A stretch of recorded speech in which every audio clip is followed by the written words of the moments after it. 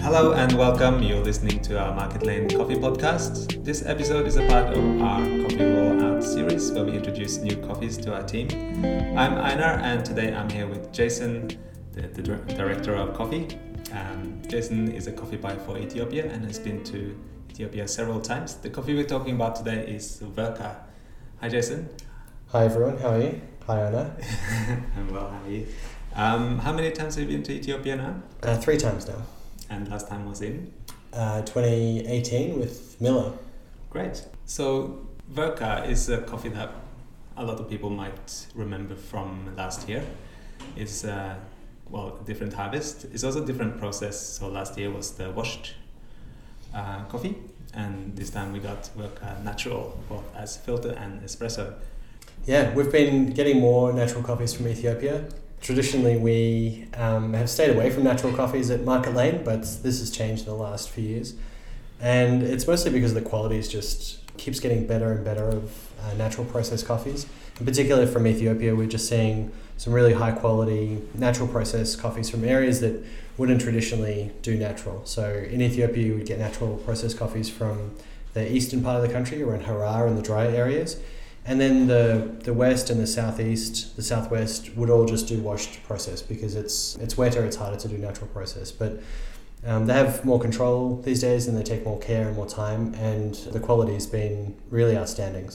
And comparing the information on the bag with Verka last year, apart from the process, last year the coffee would come from Sidamo and it says heirloom varietals, whereas this year it says West Asi as region, and the varietal is JARC 74112. Yeah. Although it is the same coffee.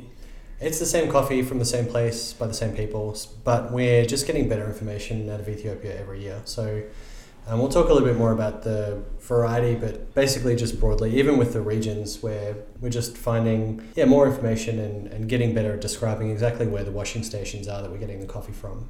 And then that extends to the variety as well. So we're just getting more and better information about what variety they're planting around the washing station. So Sidamo is quite a large area, and then West Asi is in the north of Sidamo. Yep, that's right. So broadly, I would categorize Ethiopia into 2 sort of large areas. There's west of the Rift Valley and then east of the Rift Valley. On the eastern side, there's basically the dry areas like Harar. And then as you move across the country, you come to Sidamo, places like Yirgacheffe and Guji. And then you go down the Rift Valley, and then you keep going west and you come to places like Jimma and Kaffa, Wilega, Benchmaji, places like that. So for those of you who don't know exactly where Ethiopia is, it's in the eastern part of Africa. Its neighbouring countries are like Somalia, Kenya, South Sudan, and a very small country called Djibouti. What about Verka? That's the washing station? Yes. Oh, sorry. So Worker is located in Sidamo. It's in the West Asi coffee area of Sidamo, and that's basically the northeastern part of Sidamo. In the past, all the coffees that we had from Ethiopia has been called heirloom varietals, but we're seeing a change in that as well. Mm-hmm. Can you explain about the varietals? Yeah, so heirloom, describing the coffees from Ethiopia as heirloom is technically correct. It was basically the best way we could think to describe the coffees coming from different washing stations from different areas without being too specific, I guess. But we can be a bit more precise in the way we describe the varieties. And I guess we can go into a little bit more about how varieties are chosen for particular washing stations in particular areas of Ethiopia and how they came about. But I guess we should start off by describing there are 3 main types of coffee varieties that we can describe. So I would say there are landrace varieties. And a landrace is either a selectively cultivated variety or a variety that's grown wild. So those varieties I would use to describe coffee varieties that have come from the forest, and smallholders have gone into the forest, selectively picked a few cherries and plants and then use that to plant their own small coffee farms. The second is some selections, and the JARC selection is one of those things. So these types have been a similar process to the landrace varieties where they've been selected from a forest, but more on a professional or industrial scale.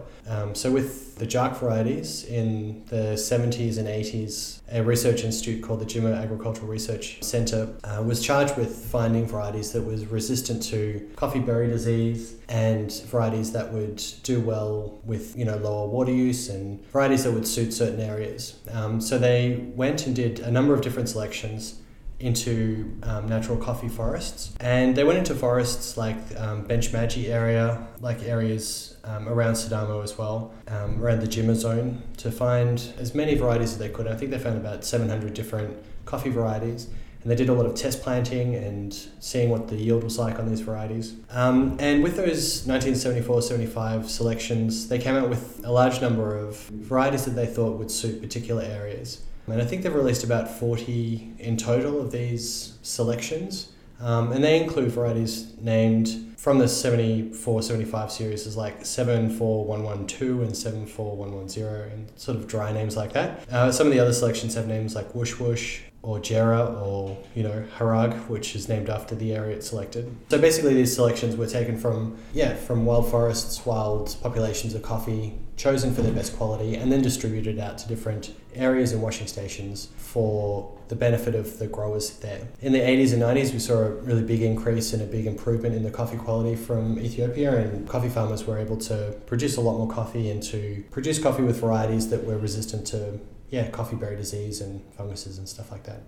And some of these varietal names you probably recognize from other areas, like Woosh Woosh. You can see that planted at Columbia. Now, the Ethiopian, especially the research facility, they're quite protective of the varieties and their intellectual property, if you can call it that, or the genetic intellectual property of Ethiopia. And sort of rightly so, because, they do have these really special types and varieties of coffee. And, if they're planted in other areas of the world, they can definitely make large amounts of money from these varieties because of their special taste. Initially, they got out of Ethiopia through a variety of different means, but if you take geisha, for example, the geisha variety was part of the selection made by Jark in the 70s, and it was taken to the research center, and they found that it was a resistant variety to some funguses and stuff. From there, it was taken, and we don't quite know how, but it was taken to different labs around the world, and places like Costa Rica or India, and then from there it's taken to Panama, and then we go into the Hacienda Esmeralda geisha story.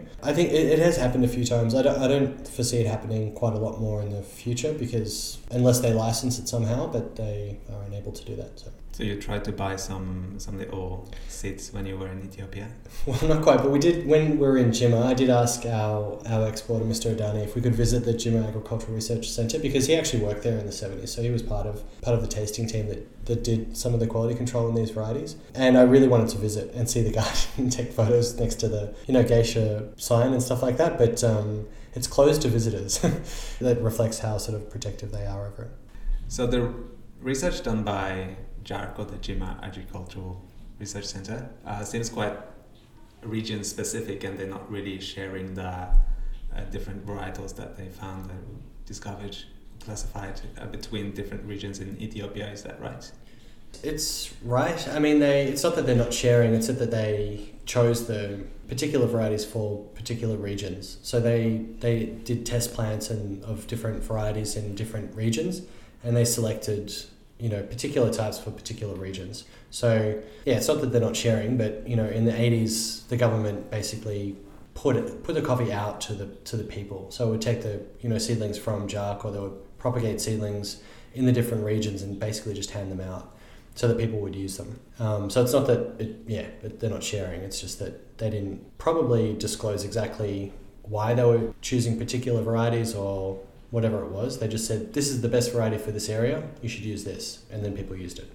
I should also mention that it's a combination, so it's not just these one selection types, that sometimes it's the one type that they grow, like this 74110 type that they grow, but they also might be small producers that take selections from the forest and grow those varieties as well and contribute to these washing stations. So on the bag we've mentioned this Jark variety because it's the most prevalent in the area and most prevalent for the washing station, but it's not absolutely 100% only 74112. So in a way, Ethiopia is kind of origins. this area where this coffee comes from is where coffee is believed to come from, or especially Arabica coffee. Yeah, absolutely. It is definitely, well, it's almost definitely where Arabica coffee comes from, and most of the coffee we drink in the world comes from there. So all the Bourbon and Typica types originate from Ethiopia. And a lot of the newer varieties like Wush Wush and things like that we saw have come more recently from Ethiopia too. But yeah, definitely Arabica. Arabica's history, it's actually a hybrid between two other coffee species. It's a hybrid between Robusta and another species called Nandi. Yeah, so Arabica is a hybrid between the two species. At this point, when it did become a hybrid, it was probably likely in Ethiopia, but it could have been South Sudan or somewhere very close, but likely it was Ethiopia. They still find Nandi coffee and Robusta planted in similar areas together, or they find it wild in similar areas. So despite that, they think the hybridization only happened once. Like genetically, they've tested and found that it probably was a single event that produced Arabica. And the hybridization caused some interesting sort of side effects or interesting changes in the species as well. So it went from having 22 chromosomes to having 44. And one of the unusual things that this allowed Arabica to do that Robusta and Nandi can't is that it can self-pollinate. You know, if you have one plant by itself, it will flower, it can pollinate its own flowers, and it will produce fruit. And in the wild, it's not that common for things to do this unless they're modified a little bit or they're particular wide acre crops or things like that. It really does reduce the genetic diversity of the plant itself, because instead of having genetic material from two plants, you have genetic material from the one only. Yeah, that's sort of the history of Arabica, where it came from. It was named in the 18th century by someone who thought, as they all did, that coffee came from Yemen, or Arabia as it was called then. So it was called, coffee Arabica rather than, I don't know, coffee Ethiopia or something. So it probably should have. Yep. We also made some of the coffee earlier. Do you want to share some of your tasting notes, or what do you think about this coffee? Yeah, this coffee is special for many reasons, but the most special part of this coffee is the flavor. It's really complex and layered and very, very interesting. So I took some notes earlier. I'll read off them. Yeah, on the aroma, we found it very fruity, like strawberry and peach. And then in the cup, in terms of fresh fruit flavors, I tasted like papaya, mango, grape, like honeydew melon, a little bit of orange. I got some fermenting flavors like white wine, like Riesling or something, and then some sort of green, sort of stemmy tomato flavors, or like the aroma of tomato leaves or things like that. And then some warming notes is like, darker notes as well, like cacao, some sort of woody notes like oak, dark chocolate, fermented cacao, and then a lot of spices as well, like cinnamon, white pepper. Overall, a really nice acidity, like fresh peach sort of carries the coffee through on the palate. Yeah, overall, just really layered, complex, very interesting. I found it really rich, but not sort of overpowering or weighty. Yeah, really nice. Yeah, I think you covered all my tasting notes as well. I also got the black tea structure. Interestingly, I got a red wine note rather than your Riesling. Sure. I got kind of medium-bodied red, like a Sangiovese from Italy, maybe aged on oak. Very nice. Nice. Worka comes from the West Asia region of Ethiopia. Varietal is JARC 74112, and the process is natural process. The tasting notes on the bags are cherry and orange with soft spice finish for both filter and espresso roasts. This coffee retails for $19 for 250 gram, and the espresso also comes in a kilo bag for $64, and a cup of the filter brew is $6.40. It will be iced filter after Remera Tuitosembere, and it will also be the Coffee Club coffee in the last week of June, and it will be on the shelf until early September. Yeah, we have a nice long run of this coffee, and I'm looking forward to tasting it every day. We hope you like this coffee, and we'll see you soon. Thank you very much. Thanks for listening.